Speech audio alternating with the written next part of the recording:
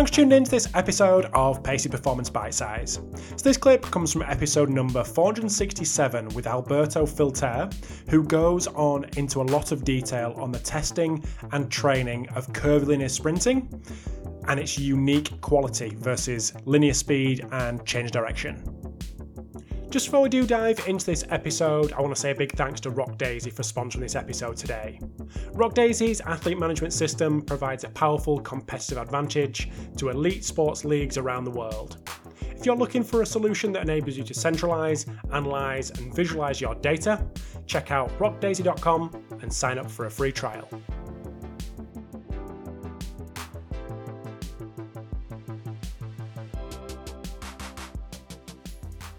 What is curvilinear sprinting, and why should we care? Okay, curvilinear is now a trending topic. I don't understand, Rob, but I will say that curve sprint is a gradual change of direction, avoiding breaking of cutting actions, because this is used during football to attack the free space, avoiding offside position. Okay, and to me, in a simple phrase, to me, curve sprint is a gradual change of direction that enables you accelerate during all way. So, in terms of the demands of within football, how many times are we actually sprinting curvilinearly versus straight? Because you mentioned in the article about Pac-Man. Yeah. Yes, I think that we train football player like a Pac-Man in very straight lines. It's not only in sprint, in jump happen the same. We train the jump in only one plane, but the jump in football is parabolic. Yes, I think that a great percent of sprint football are curvilinear. Paul Calbeck and Thomas Dos Santos just published a paper with 85% of sprint are curvilinear. It's not purely straight sprint, and this requires a special attention, and this requires another perspective, another training, and include this type of sprint in the week.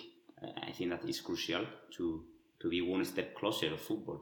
So 85% curvilinear? Yes, 85% of sprint are curvilinear. Interesting. So let's get into the testing and understanding where our football players or other team sport athletes are at. How can we test this quality? How would you recommend people test curvilinear sprint speed? Yes, I recommend it absolutely. Use curve sprint, but Tom, I always say that you need watch your player. You need watch football. You need watch the position of your player, and you need watch your player during competition.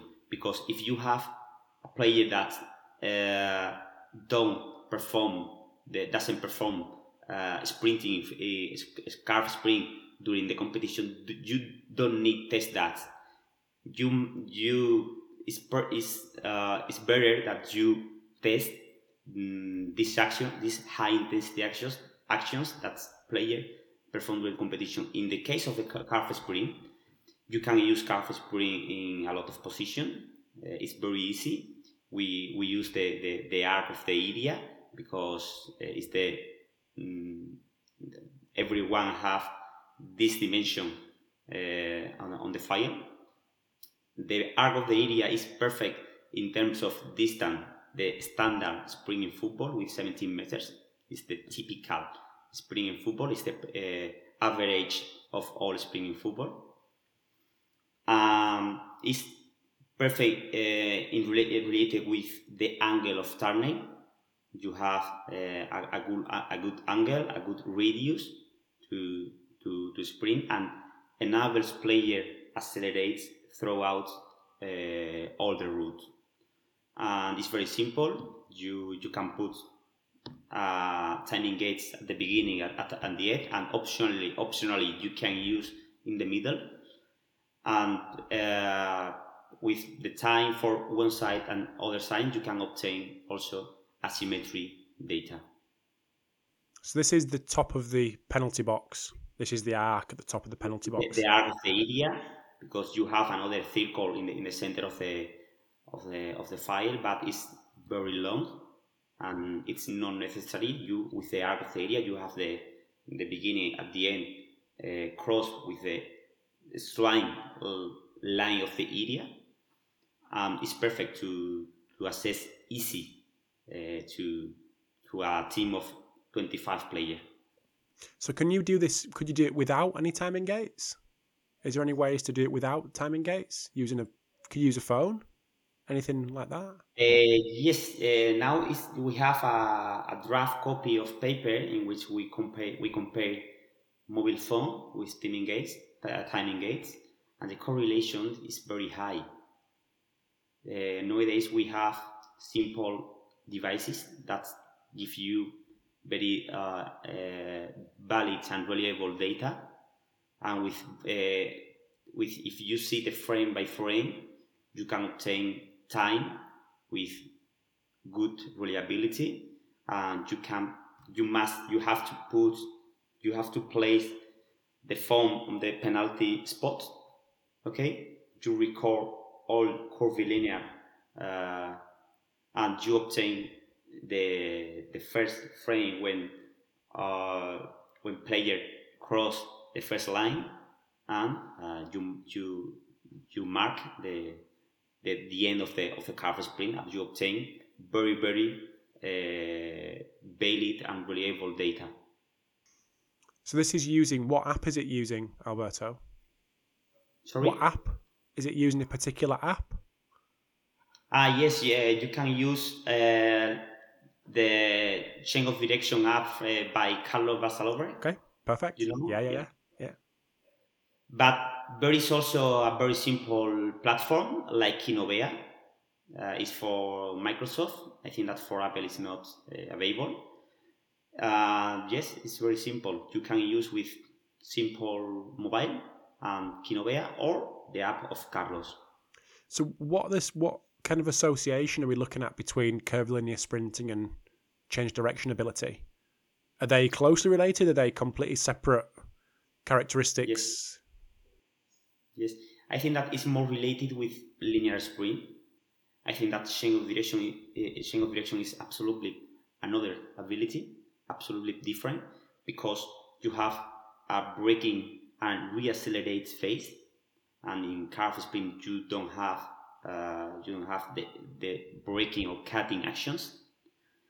For example, when we assess asymmetry, you can see that the asymmetry are opposites in curve sprint versus chain of direction. For example, if you have a good chain of direction for right side in your curve sprint, maybe your better curve sprint maybe is the left side, and this indicates that the determinant factors are different. Even if you see the role of each leg in chain of direction, the most important leg is the outside leg, because it's very important to brake. But in curve sprint, the most important leg is the inside leg, because you increase a lot the ground contact time. Are absolutely different. There is more relationship with linear sprint, but also it's not identical. So do you have any particular standards for what is like world class, or what is like just in your population, the people that you've worked with? Standard? Like good. What's a good time versus a not so good time? What's the aim for what you working with your athlete? Yes, depend of the population, as you know, is absolutely different. In high performance athletes, okay, I have time about 2.60 seconds. Okay, 2.60 seconds in high professional level, okay?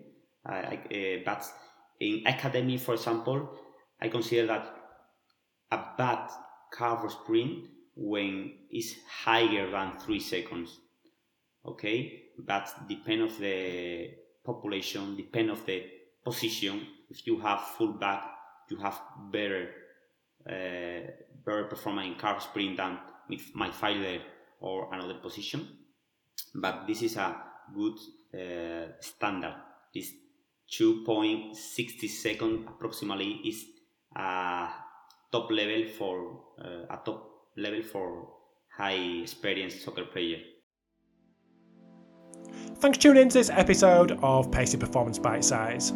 The full episode, where this clip was taken from, can be found on iTunes, YouTube, Spotify, or wherever you get your podcasts. The episode number is 467, and thank you for tuning in. Look forward to chatting to you next time.